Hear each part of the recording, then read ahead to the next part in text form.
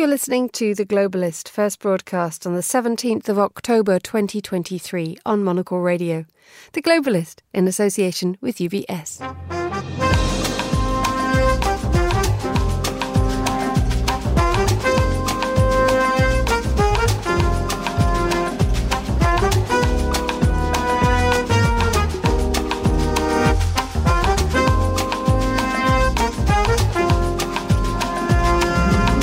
Live from London, this is The Globalist with me, Emma Nelson. A very warm welcome to today's programme. Coming up, Israel warns that the ground offensive into Gaza will take time.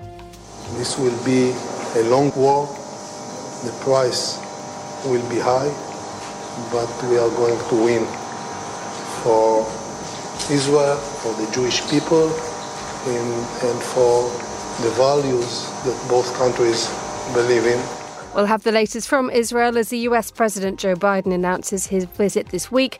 Plus, we'll examine why the push to open the Gaza crossing continues to falter.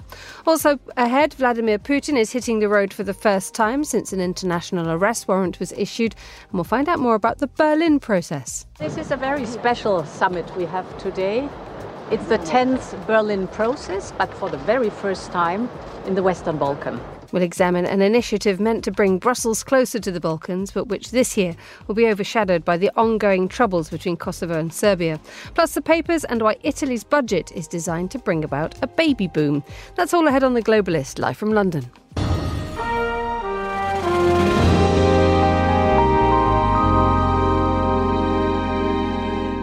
First, a look at what else is happening in today's news. Belgium has raised its terror alert to its highest level, and a Euro 24 football qualifying match was abandoned after two Swedish people were shot dead in the capital, Brussels. Opposition parties in Poland now say they have enough votes to remove the ruling right-wing populist Law and Justice Party and create a broad coalition. And China says it's to impose tighter travel restrictions on civil servants and employees of state-linked businesses. Stay tuned to Monocle Radio throughout the day for more on these stories. But first, the US President Joe Biden is to travel to Israel on Wednesday to be briefed on the country's plans for war against Hamas. President Biden is also expected to be reassured that the military operations will be conducted in a way that minimises civilian casualties.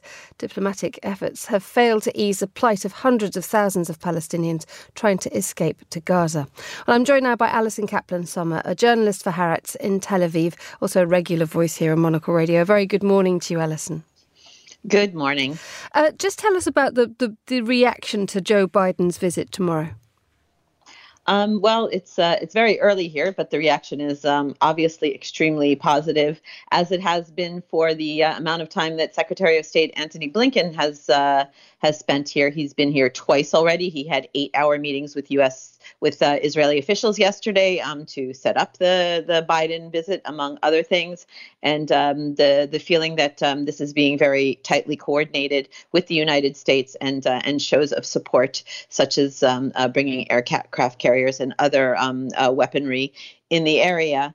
Not so much as a feeling that the United States is going to actively militarily participate in any conflict that happens, but just the feeling of U.S. support and both moral support and material support for aid and military supplies. Indeed, I mean the two Israeli officials in their reports have said that Secretary of State Blinken said that in order for Israel to continue to get international support for its planned ground operations in Gaza, it must address the worsening humanitarian situation.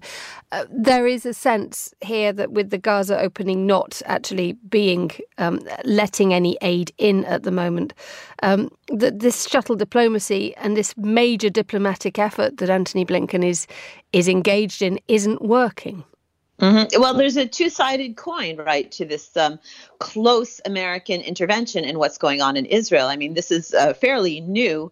We've had many, many conflicts before with Hamas in Gaza, and America has not identified with participating at Israel's side in such a heavy-handed and massive way as it appears to be now. So the two-sided coin is obviously helping Israel and showing its support, but it's also, trying trying to identify it with keeping an eye and a brake on Israel and controlling. Yeah. It's been very difficult, obviously, for Blinken and for all of the international diplomatic pressure to try to push for more humanitarian aid into Israel. You have to remember, obviously, that this has two sides. We're talking about from the Israeli side and from the Egyptian side, because there's the Rafah crossing point in Egypt. So Egypt could also be a corridor for humanitarian aid. They are afraid to open their checkpoint. They don't want a flood of Gaza refugees in their country. So it's double-sided. It's for Israel and it's for Egypt. Speaking from the Israeli side, being in Israel and the Israeli media, there is a very, very strong position that until there are significant humanitarian gestures towards the nearly 200 Israeli civilians and soldiers being held hostage inside Gaza, that there's not going to be any kind of significant softening on the humanitarian side, on the Israeli side. They will do it in exchange for something that will lessen the pain and the distress of Israelis' families whose loved ones are being held captive in Gaza. But you're not going to see any major humanitarian gestures, one-sided humanitarian gestures coming from Israel until there's something from the other side. The glimpse of a gesture, if you can even call it that, is the fact that there's been the first sign of life, a video of one of the Israeli hostages that was released, a French Israeli citizen. So I think that it's a very strong position in Israel that it's going to have to be humanitarian gesture for humanitarian gesture, and nothing one-sided is going to be coming easily from the Israeli side. Indeed, we've had a Hamas leader, Khaled Meshal, saying that they have what they need, and I'm quoting there, to free all Palestinians in Israel's jails, indicating that they may use the Israelis they've kidnapped as bargaining chips now. But they have said that non-Israelis are guests who will be released when circumstances allow. That's significant.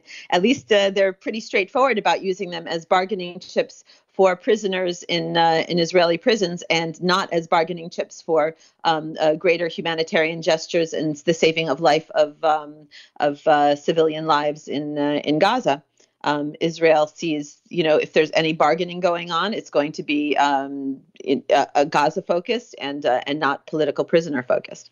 There are issues, though, aren't there, that we've had the United Nations talking about the siege on Gaza as being described as collective punishment. And there were reports coming out of the United States that, having seen the readout of the meeting between Antony Blinken and the Israeli Prime Minister Netanyahu, there was reportedly no mention of the need to protect innocent civilians or indeed abide by the laws of war.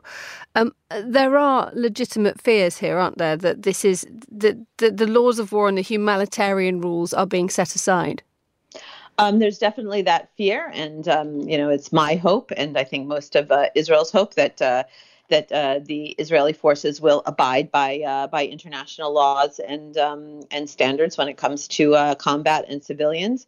But I would say that the Israeli attitude, the feelings of the Israeli public in terms of sensitivity towards civilian lives has been tempered by the fact that this is a regime that walked into Israeli communities, slaughtered men, women, and children in their beds, tiny babies, taking them hostage.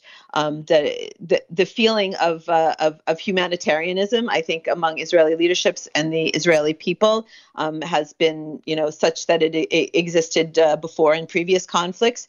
That things are very, very different now, because this was really.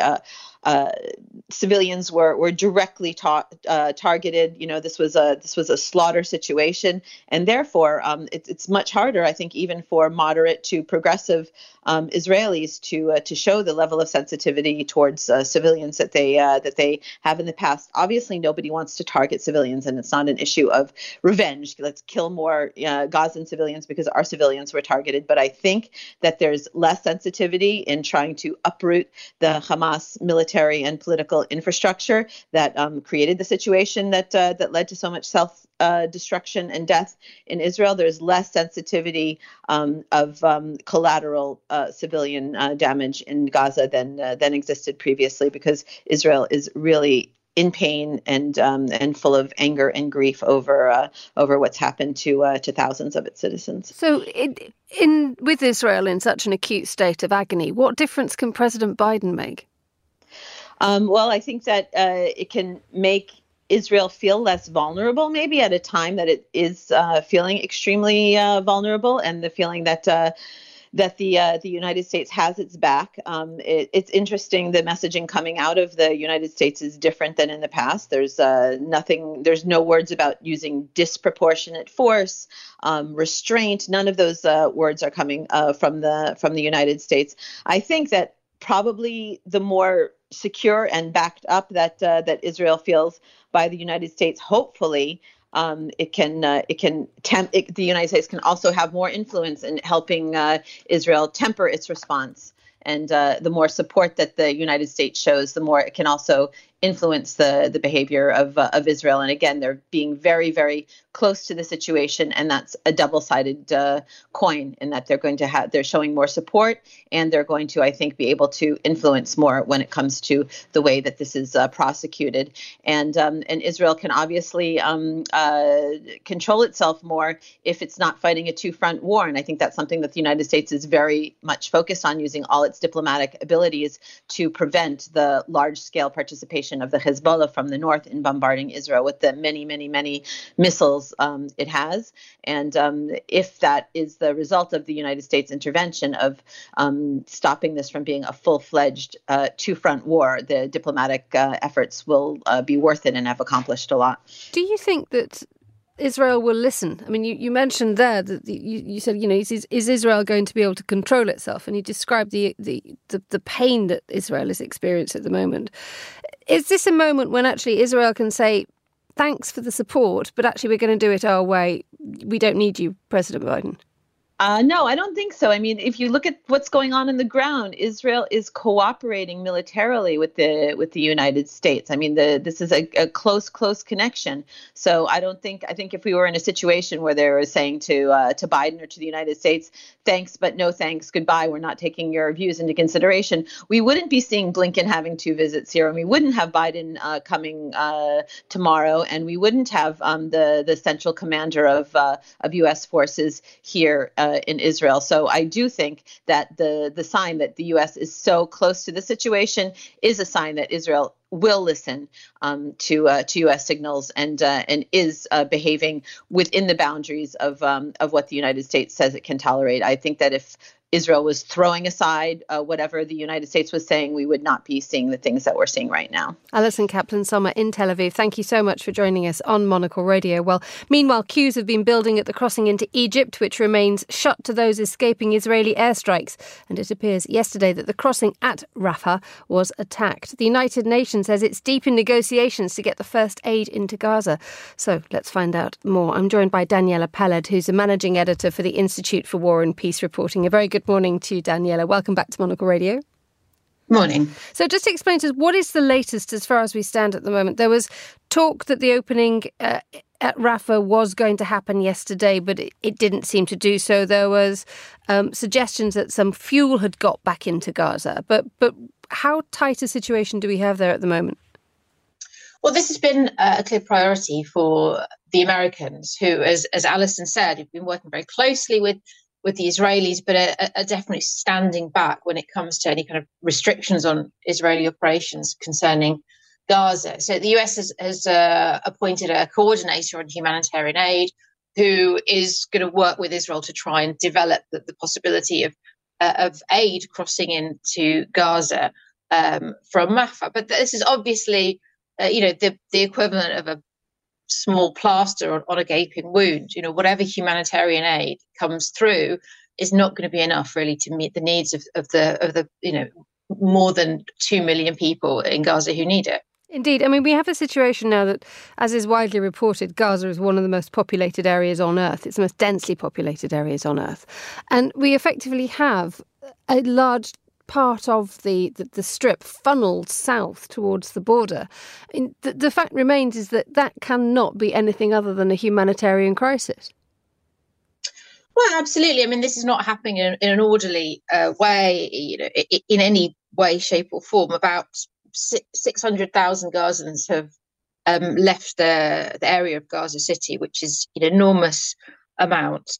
And it's certainly not a question of Rafah opening and allowing them to just sort of proceed peacefully into Egypt. This is definitely not desirable as far as Sisi's government is concerned. I mean, the current talks are focusing on those with foreign citizenship, allowing them to leave for humanitarian reasons. But the idea that there will be a mass exodus of Palestinians into Egypt is just not realistic at the moment. Now, this is something that that Cairo has said it will also not accept large numbers of refugees fleeing from the crisis for both political and economic reasons.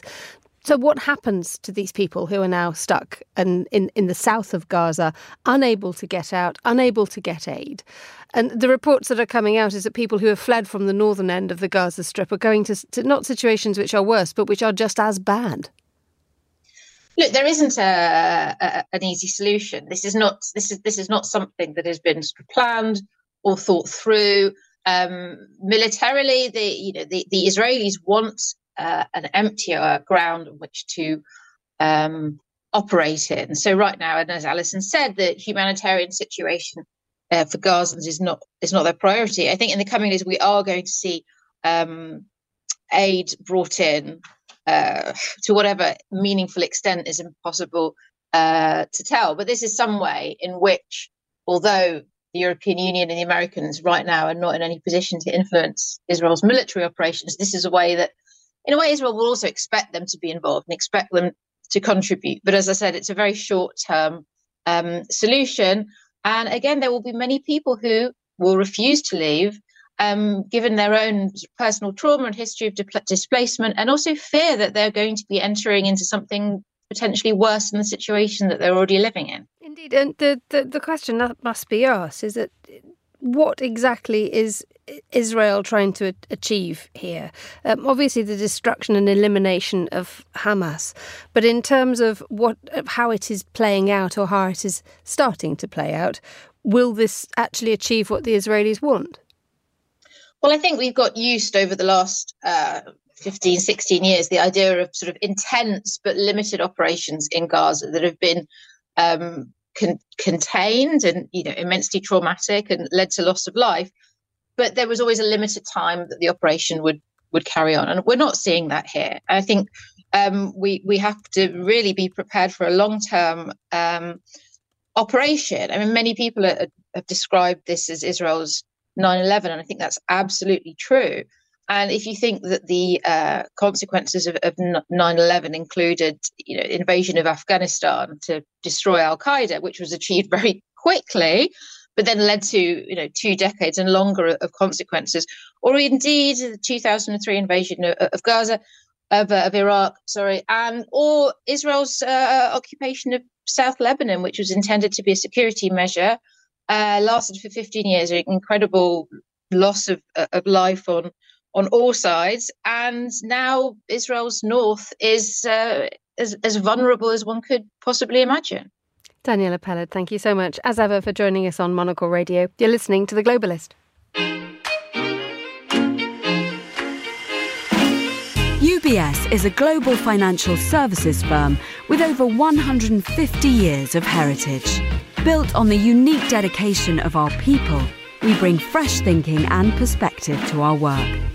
We know that it takes a marriage of intelligence and heart to create lasting value for our clients. It's about having the right ideas, of course, but also about having one of the most accomplished systems and an unrivaled network of global experts.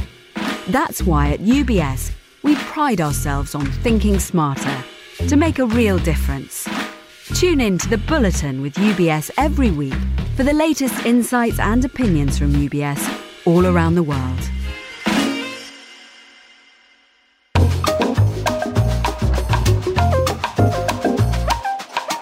Let's continue now with today's newspapers. Joining me is a political journalist and Monocle Radio regular, Vincent McAviney. A very good morning to you, Vinny. Good morning. The last time I spoke to you, you were looking at the sea. Have things changed? Considerably, Thought yes. They might have done. Right, OK. Let's get down to business then. Let's examine this event that happened in Brussels yesterday, this shooting of 2 Swedes.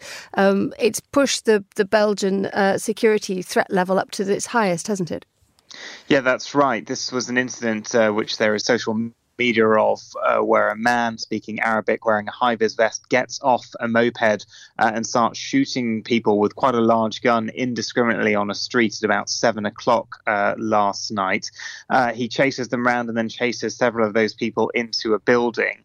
2 people were killed. 1 other person was injured. The 2 that were killed were believed to be in Swedish football shirts because Sweden was playing Belgium in a Euro 2024 qualifier in the city last night. Now, this has led to a massive security alert. This person is still on the loose. The stadium last night, the players decided to pack the game in. They stopped it halfway, and then thousands of spectators were kept there for a period to try and ensure their safety. The advice coming out this morning from authorities is, if possible, stay at home and be vigilant today because they think that this is a terrorist situation. It's one of those things that sort of comes out of the blue that dare I say it, that the news narrative moves on and you think Islamic State, let's try and remember who they were. But the fact is, it is still a present threat, isn't it? If you have individuals like this who are deciding to meet terror out. Yeah, that's right. A video has emerged of a person purporting to be the attacker, and he is wearing a high-vis vest and looks very similar.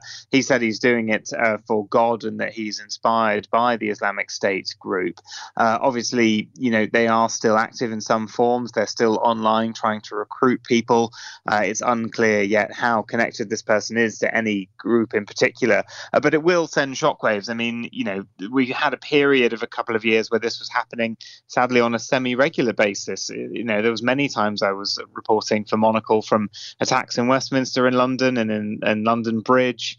And then there was, waves of attacks in France and in Brussels too. And it's sad that this spectre is now coming back after the sort of relative quiet on this front in the pandemic years. President Macron, who's visiting Albania currently, saying that Europe has been shaken by this once again. Let's move on to a story in the Los Angeles Times. Judge grants gag order in Trump's 2020 election case. What's this all about, please, Vinny?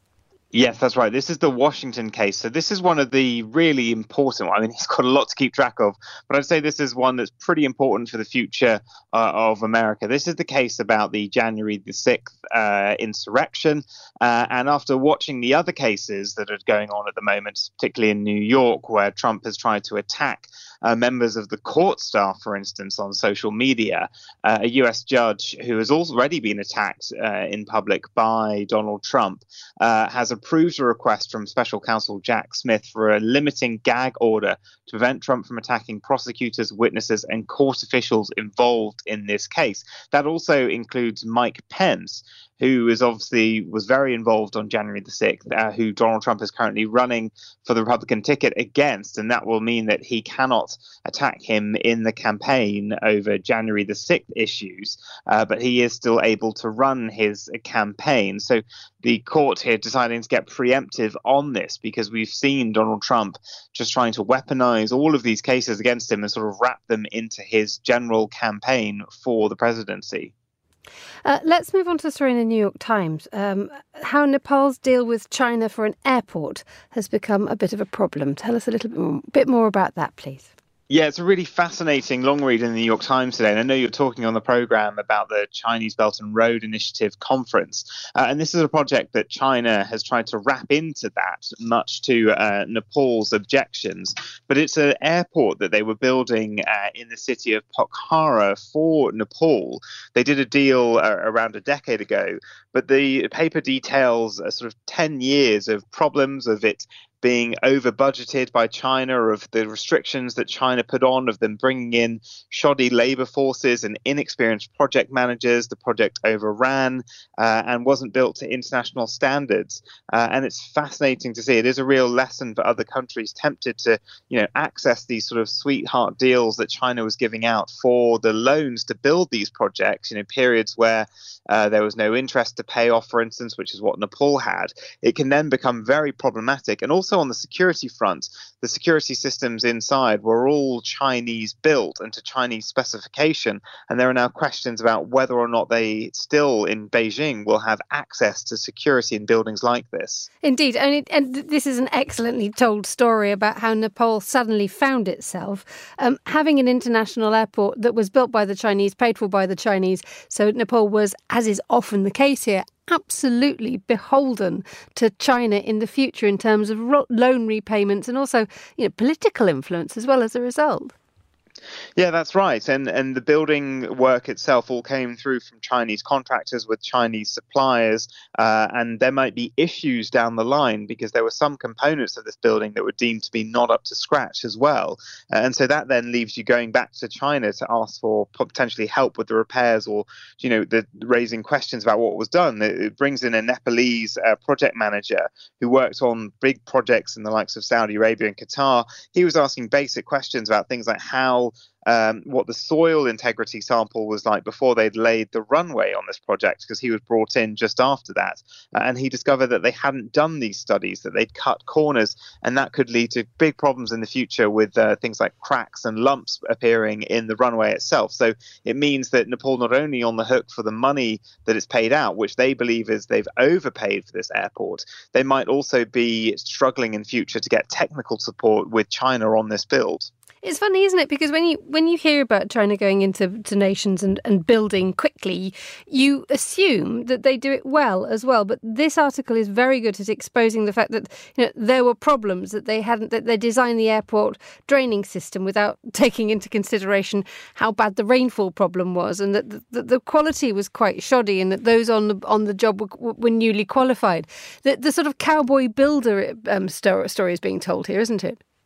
Yeah, completely. And I can remember a long time ago in sort of 2011, I was working in Tanzania and China was building roads heavily at that point, and also, I think, starting to get into the kind of building of buildings. But many of the locals said that the roads that they were building, then weren't quite up to scratch. And, as they are meeting in this conference in China on the Belt and Road Initiative, it'll be interesting to see whether or not any of the nations, and there are many of them who have taken part in this scheme, do decide to raise questions when it comes to the quality of the works and the costs as well. Now, finally, you're a gentleman who likes to shell out a little bit to go to an enormous pop gig. I think, have I just exposed a deep secret of Vinnie McAvinnie? No, not at all. No, it is a hobby. Yeah, you love a bit of Taylor Swift. But your hobby's getting quite expensive, isn't it, Vincent, according to the Wall Street Journal? That is right. This is being dubbed funflation, and it is all about the money that people are spending. In the US, around $95 billion this year expected to be spent on live entertainment, and that's sporting, that's concerts, and theme parks. But the amount is going up. It's up 23% from last year, the Wall Street Journal reports. And this is because there is a huge pent-up demand from the pandemic years for live experiences. And when you look at the moment at the economic data, people aren't really buying goods as much. You're seeing falls in manufacturing demand because many people stocked up on, renewing devices and buying things in the pandemic, much of which they maybe don't need as much anymore. And they're pivoting towards experiences about going out and traveling, seeing sort of return to normal travel figures. But one of the things they want to do is, because, there were some great albums that came out in the pandemic, and they want to get out to concerts. And, I've been going to things this year. I went to see Harry Styles and Beyonce, and definitely ticket prices were much higher than the pandemic. And of course, the big one as well is Taylor Swift, who's got this movie of her concert that's out this week, which has broken all records. That was in cinemas, where again we've seen a rise in ticket prices, and it generally is because there is a bit of a demand, and these businesses which were starved of cash, touring businesses, cinemas, theme parks, are trying to recoup a bit of that money that they lost in those years. But it does mean that it's locking fans out from that great live concert experience, especially when you look at, in particular, music concerts and what's being dubbed dynamic pricing, where the price adjusts in real time depending on demand for the show. So it's something that people are saying isn't fair and isn't making it mean that real fans get to go and enjoy these experiences. Vinnie, we've got 10 seconds left together. What's your upper limit for a price for Taylor Swift? I budgeted £400 and I only had to pay 72. So I was, for a Wembley show, I did pretty well, actually. I did buy the LP on vinyl, which I think cost about £30 to get a code to buy the ticket first. But I think in the long run, I had a saving. Vincent McAvenny, thank you very much indeed for that. You're listening to The Globalist.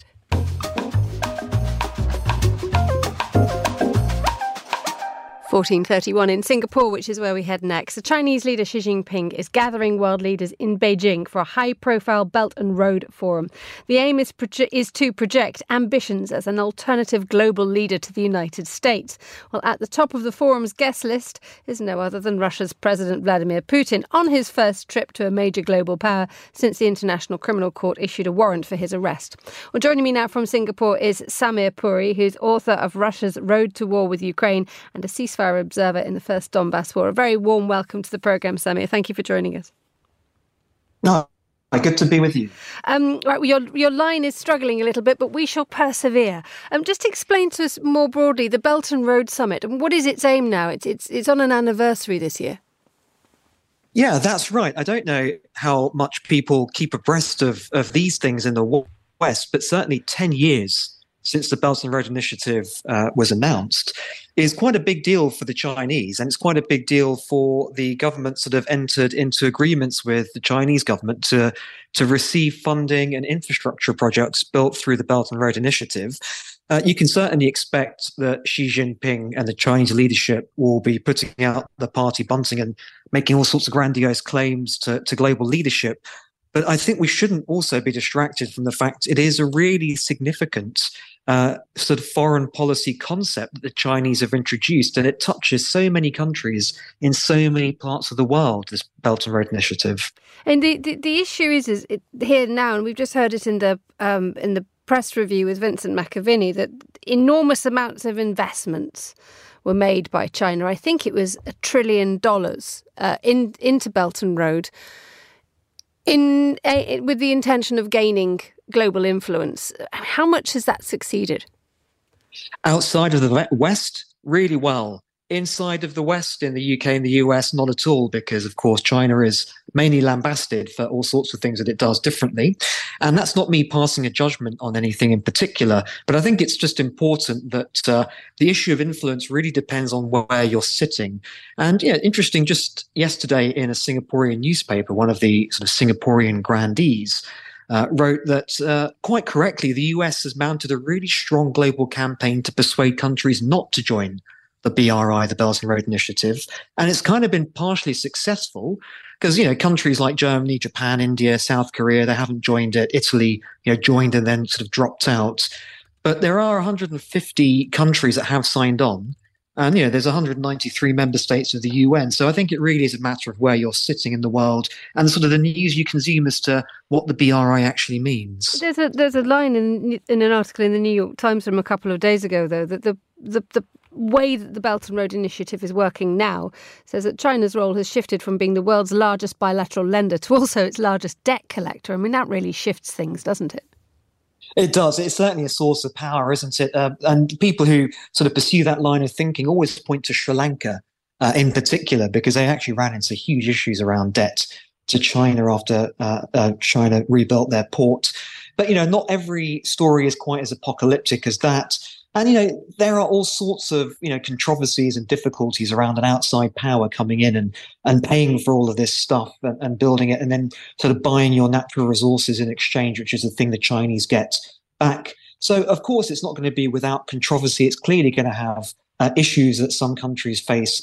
But some of those countries are very happy to carry on doing business with China and to not listen to the West, who are sort of telling them to not do business with China. And that is one of the emerging themes of great importance that isn't going to reverse in the coming decades, I think. Let's move on to the guest of honour, or Vladimir Putin, on his first major trip since the International Criminal Court issued a warrant for his arrest over the invasion of Ukraine. This is a moment, isn't it, where, at least from Moscow's side, an alliance can very publicly be formed, very much against the West. Completely. And anyone who sort of worries about a new world order courtesy of China and Russia is always going to think of the murderous war in Ukraine and the way that China has turned a blind eye to it and, will roll out the red carpet, presumably for Vladimir Putin, who's persona non grata, in the West, clearly. It's a big win for Russia that they made a bet about a decade ago, actually, around the first time Russia invaded Ukraine. It was sanctioned, not to the extent it has been now by the West, but it certainly was sanctioned back then, and by Australia and Japan and others. The Russians really made a move to economic interdependency with China. They agreed 10 years ago to a big gas sale deal of Russian gas to the Chinese. And so it's sort of 10 years on in that relationship. And now Russia and China are both under Western pressure. So they've pulled together. Of course, those with a sort of moral compass are going to look at this and say, how on earth can China abet, this war criminal who's, presided over this invasion of Ukraine? On the other side, a lot of people outside of the West see lots of different conflicts around the world and don't necessarily see anything particularly uniquely heinous about the war in Ukraine. And God forbid they even think that Russia has some rationale for waging that war. So that's not a totally alien opinion to encounter in the wider world. Some of these countries that do business with China and are not averse to doing business with Russia still as well. How much does it highlight Mr. Putin's need for China here? Immensely. Without China, Mr. Putin and Russia would be sunk. And I have to say, when the West organized its sanctions against Russia, rightfully so, in 2022, when the invasion of Ukraine began, quite a few, I think, Western strategists and think tankers and others had an unrealistic hope that Russia's economy could be sunk by the G7 and the West cutting it off from, SWIFT banking and freezing Russian assets. But China has been the saving grace for Russia's economy. But let's not also forget, in a different way, India is still trading with Russia as well. So it's not just China. It is actually large chunks of the rest of the world that have actually kept their business open with Russia in varying ways. Samir, thank you so much for joining us on Monocle Radio. That was Samir Puri, author of Russia's Road to War with Ukraine and a ceasefire observer in the First Donbass War. The time here in London is 7:38. A quick look now at the latest headlines. Belgium has raised its terror alert to its highest level, and a Euro 24 football qualifier was abandoned after 2 Swedish people were shot dead in the capital, Brussels. Belgium's foreign minister has condemned it as a terrorist attack. Sweden's prime minister says it's a harrowing attack on Swedish citizens. A man who identified himself as a member of the Islamic State group has claimed responsibility in a video posted online. Opposition parties in Poland now have enough votes to remove the ruling right-wing Populist Law and Justice Party. With more than 99% of the votes counted, the Law and Justice Party won the most votes, but Donald Tusk's Liberal Civic Coalition Party had 30.48%. Mr. Tusk is now most likely to be able to form a broad coalition. And China says it'll impose tighter travel restrictions on civil servants and employees of state-linked businesses. Workers will also have their private travel abroad and their foreign connections scrutinised. This is The Globalist. Stay tuned.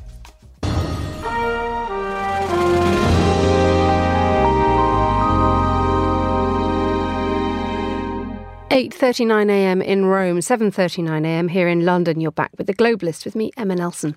Now, Italy's right-wing government has approved a budget with the aim of increasing the country's birth rate. Families will be encouraged to have more children, and there'll be lower taxes paid by working mothers. In Italy, both women's employment and the birth rate are among the lowest in the European Union. So will this budget fix it? Well, Claudio Lavanga is an NBC News journalist based in Rome and joins me now. Good morning, Claudio.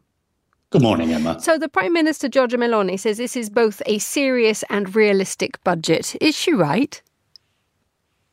Well, she is trying to solve an old age problem in Italy, if you allow me the pun, because this has been a problem in more ways than one, in the sense that the country has had one of the, if not the, sometimes lowest birth rate in the whole of Europe and sometimes in the world for many years now. And as a consequence, there are less and less young people every single year. Less babies are being made, less people every year. And still, when you break it down into numbers, it is shocking because there's just a statistics that came out a few days ago, about 3 days ago, by Istat, the National Statistics Agency in Italy, that says that the number of young people aged 18 to 34 has dropped by 23% in the past 20 years.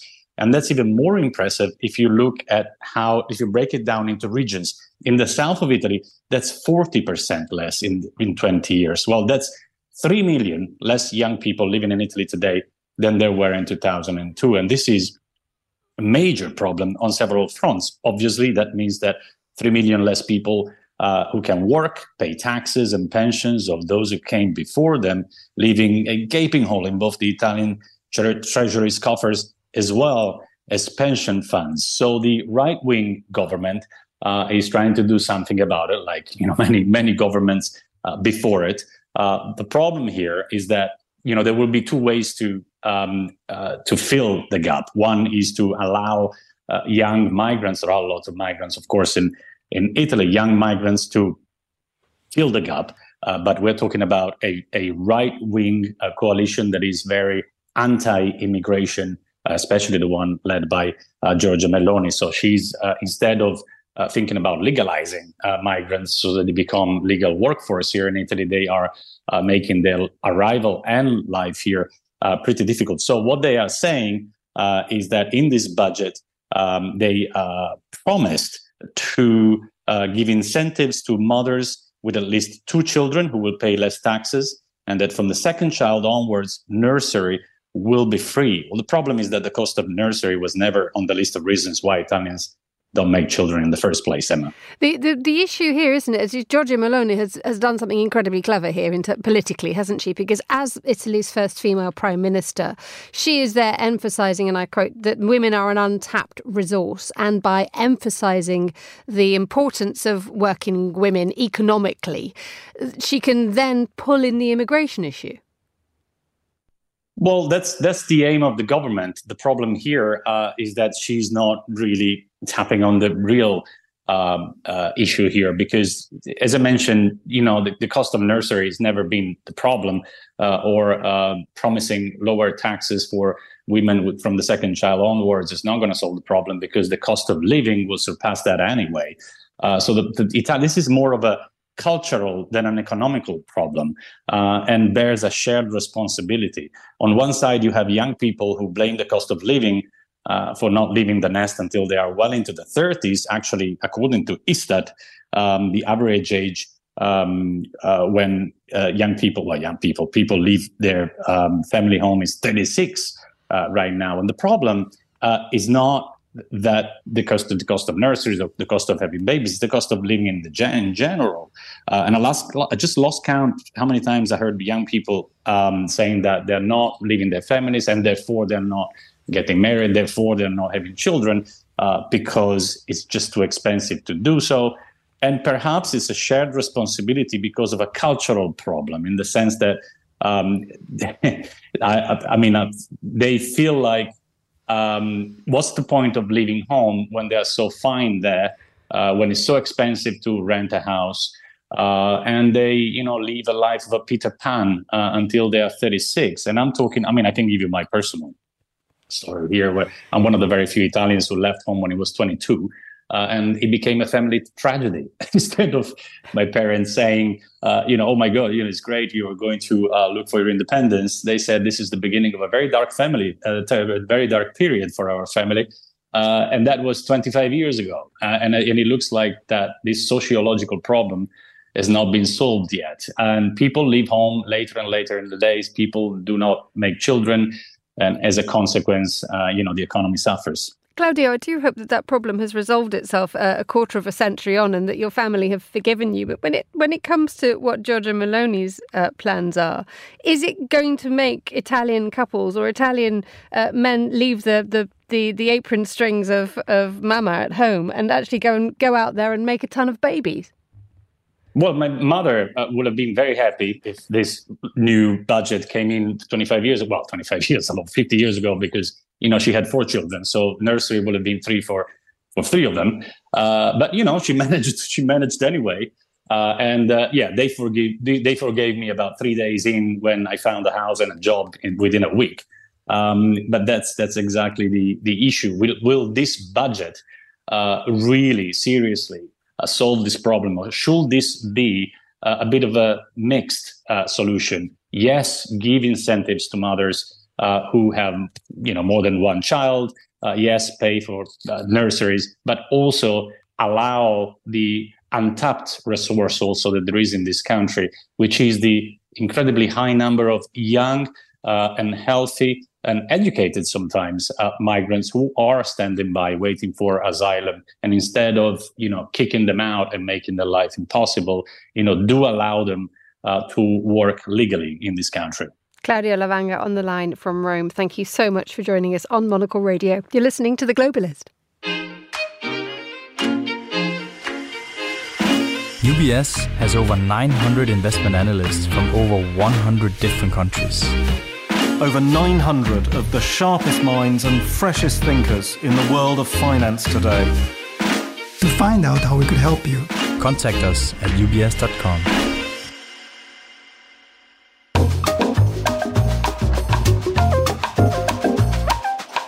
It's 8:47 in Tirana, 7:47 here in London. Now, the so-called Berlin Process Summit is being held this week in the Albanian capital of Tirana.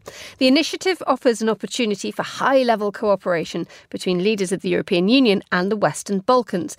The summit's taking place for the first time outside the EU. Now, joining from Ljubljana to unpack this further is our Balkans correspondent, Guy Delorney. A very good morning to you, Guy. Good morning, Emma. So, for those of us who aren't intimately acquainted with the Berlin process, what is it?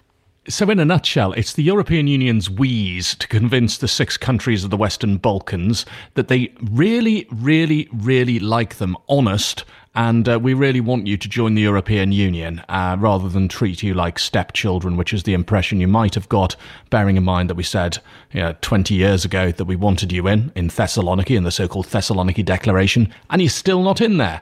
So this initiative dates back to 2014. It was originally Angela Merkel who kicked it off, hence Berlin Process, because the first meeting was held in Berlin.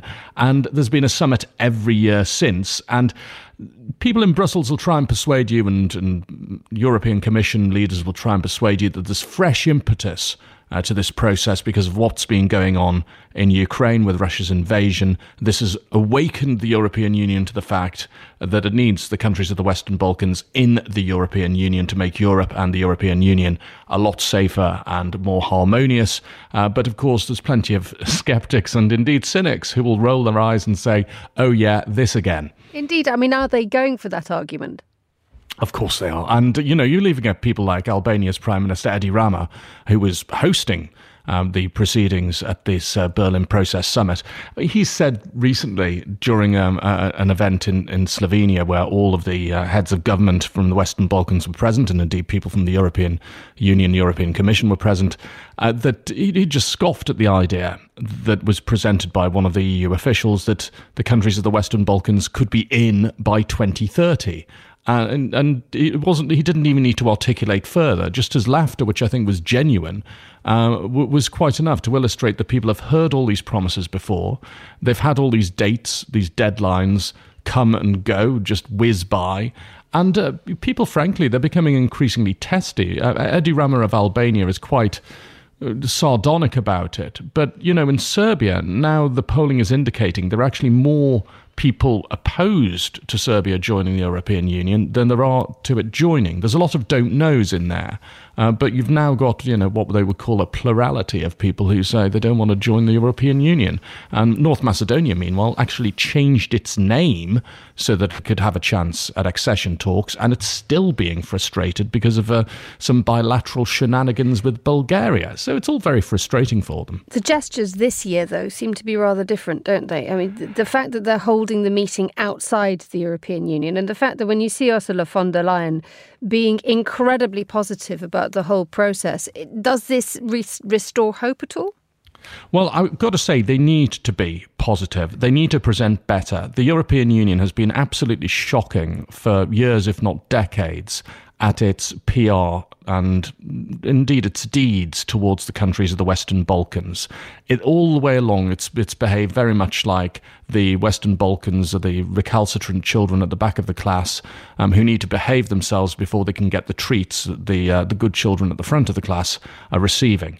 And this isn't the way to go about things at all, and it clearly hasn't worked. So this time, Ursula von der Leyen in Tirana has been saying, this is a decisive moment.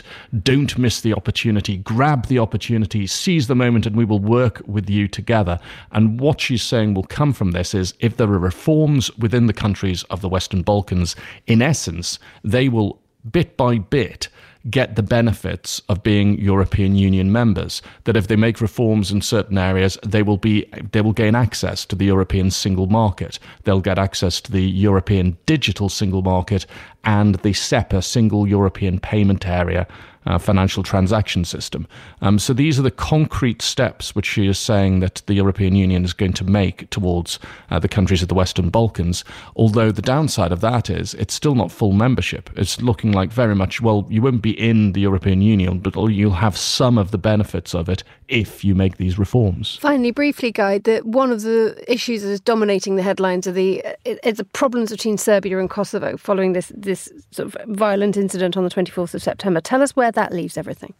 And we're still ongoing with that. And the members of the European Parliament were last night going through a resolution which will be debated on Thursday about what's going on between Serbia and Kosovo.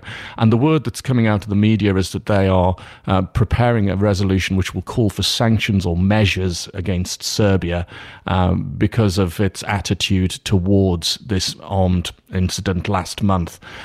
This would actually match what's happened to Kosovo, which has already got measures which have been taken against it because it hadn't been doing what the European Union asked in terms of de-escalating tensions. So in the past few days, you've actually seen Serbia playing conspicuously nicely with regard to Kosovo, saying that calling on ethnic Serbs to participate in fresh elections in North Kosovo, and also Prime Minister Ana Brnabić and Prime Minister Albin Kurti of Kosovo shared a platform last night to sign an agreement by all 6 countries of the Western Balkans on recognising each other's professional qualifications. So you're seeing the mood changing rather while the threat of these sanctions is hovering. Guy Zalorni in Ljubljana, thank you so much for joining us on The Globalist.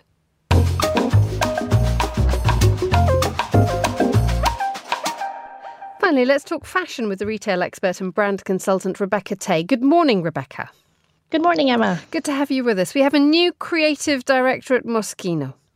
We do indeed. So his name is David Ren. I'm not sure if it's Ren or Rene.